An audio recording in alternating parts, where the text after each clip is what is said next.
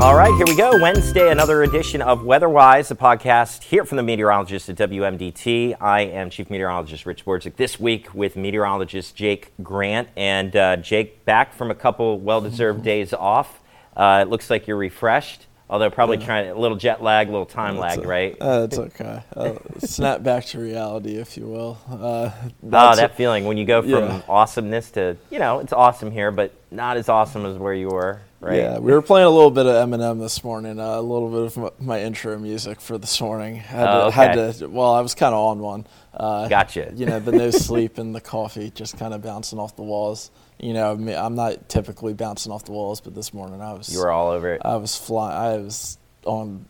Don't think my energy was a problem this morning at all. I was probably on cloud nine compared to everyone else here. Where did you get back from? I flew into Delaware, so just drove back down last night through some of the thick fog, and made it back here around 1:00, and then I just came right here. Came right in.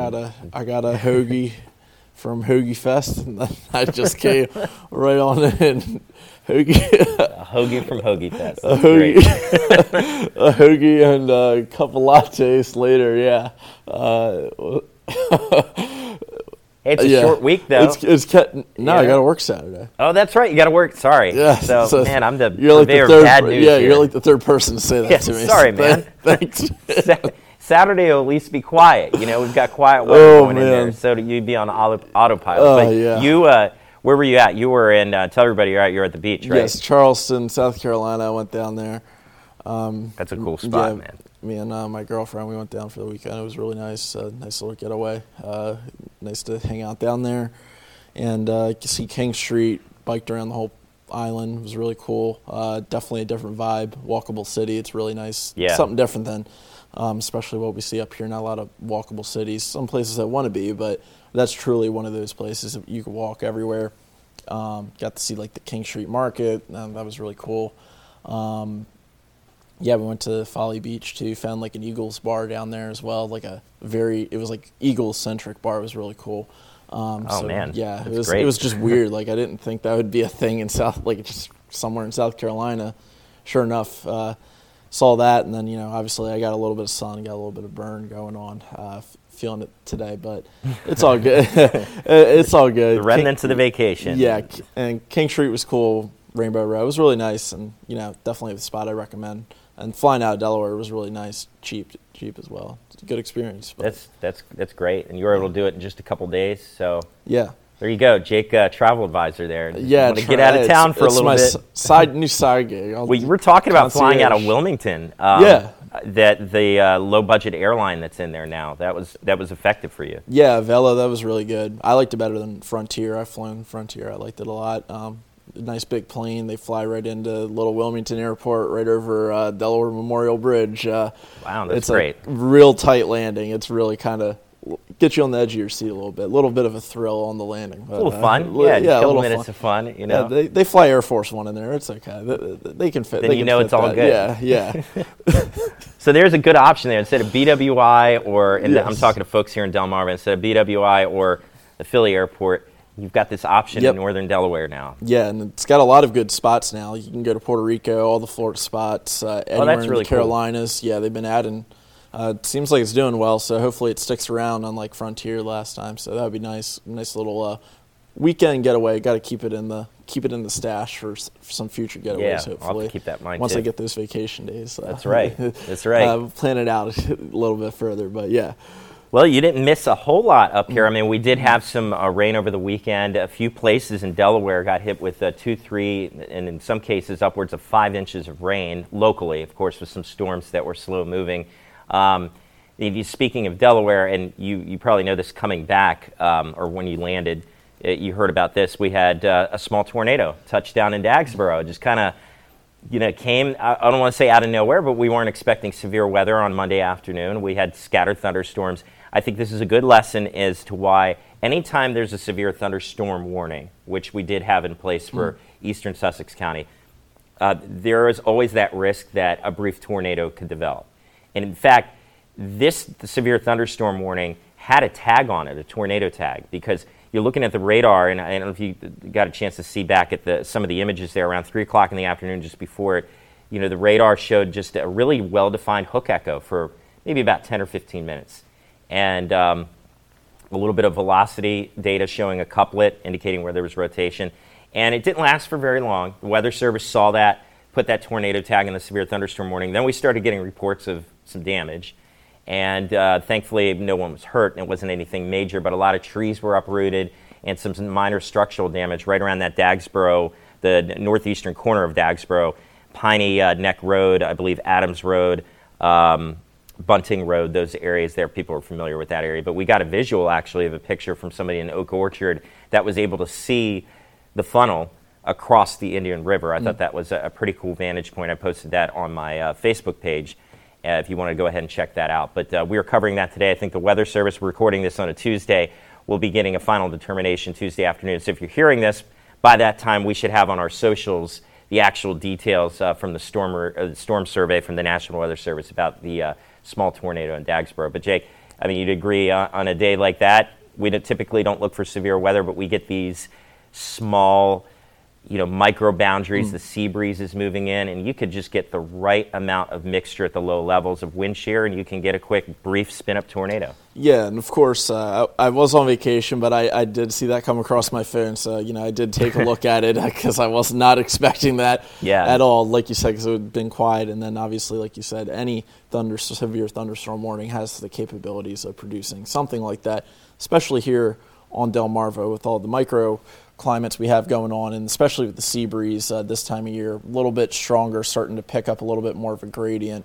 as the hurricane is approaching. Obviously, we're not totally in there, but we're getting a little bit of the outer winds plus shifting with our front. So that maybe helps spin up a few more things, help create a little bit more of a gradient along the water and the land. But just especially here with the water, the peninsula, you just have so much micro stuff that even severe thunderstorm like that, where it doesn't look like anything, if you get just the right location and the smallest little tiniest thing can just spin one up for really quick. And like you said, it didn't look like there was any damage, or there was some damage, but not any life loss or anything terrible like that. So looks like we staved off that aspect, but it's a good lesson in being prepared for severe thunderstorm warning and are taking it seriously compared to, brushing it off and just thinking it's not going to be a big deal. When in reality, when they have these tags on these storms, there's a good reason for it, and especially here where we aren't really bound to the textbook rules of tornado formation like the Midwest. It's a little bit different out here. That's a really good point to make too.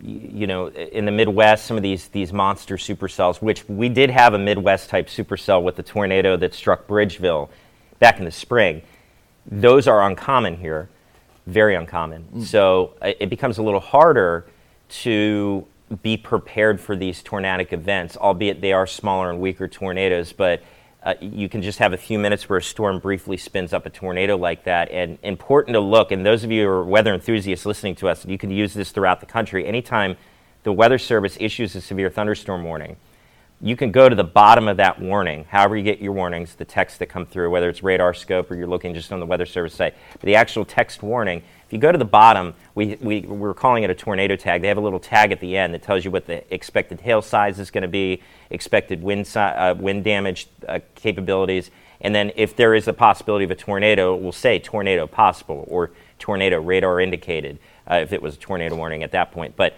on a severe thunderstorm warning, it will have at the bottom tornado possible if they think that storm is basically one step away from producing one, and to the point where they can't issue a warning yet because it's not to that warning threshold. So just something to think about, just a little tidbit of information for the enthusiasts. If you look at the bottom of these warnings, you can see those tags on them. But keeping an eye on Hurricane Lee, kind of switching focus here to the tropics. Thankful to be able to say Lee's not going to make a direct impact at all to the mid-Atlantic, although New England looks like it's going to be in play potentially here. We're, again, recording this on a Tuesday. This track has been shifting a little bit. The storm's been slowing down. But, Jake, we talked about the potential impacts here. We've got the rip current issues. Once again, we had that before last weekend, and unfortunately we had some loss of life in New Jersey. So this is legitimate, concerning stuff. I don't think it helps the fact that when we have these high rip currents, the weather couldn't be any better. You have beautiful sunshine, comfortable temperatures, humidity's down, makes everybody want to be outside, hang out at the beach, but then there's that danger there. But just taking a look at it, I know this morning you were tracking, Lee, watching the hurricane updates, your thoughts on that. I know it's going to help us at least guide us into more of a northerly flow that's going to drop our temperatures and drop our humidity, a nice little early taste of fall. Yeah, for sure. It's definitely going to be feeling a lot more like fall later on. This is kind of going to be one of our last days, hopefully, with this little bit of humidity and stuff. But thanks to Lee, in the sense, it is going to help maybe usher in that very significant change pretty quickly. Just when you get that low pressure system with something with a mid 900 millibars, we're talking atmospheric pressure here, compared to the high pressure just on the other side. You're going to get that gradient, helps get the winds kicking up a little bit more, get the air flowing, helps drops the humidity, switch the winds out of the northwesterly flow, like you mentioned, help cool things down a lot quicker and really bottom us out with those dew points, and that'll help really knock us down overnight into the 50s in some spots and getting that fall feel. And I can't wait. Yeah, it's going to be feeling very nice. But like you mentioned, with the rip currents, it's going to be feeling very nice, but our water temperatures are still lingering.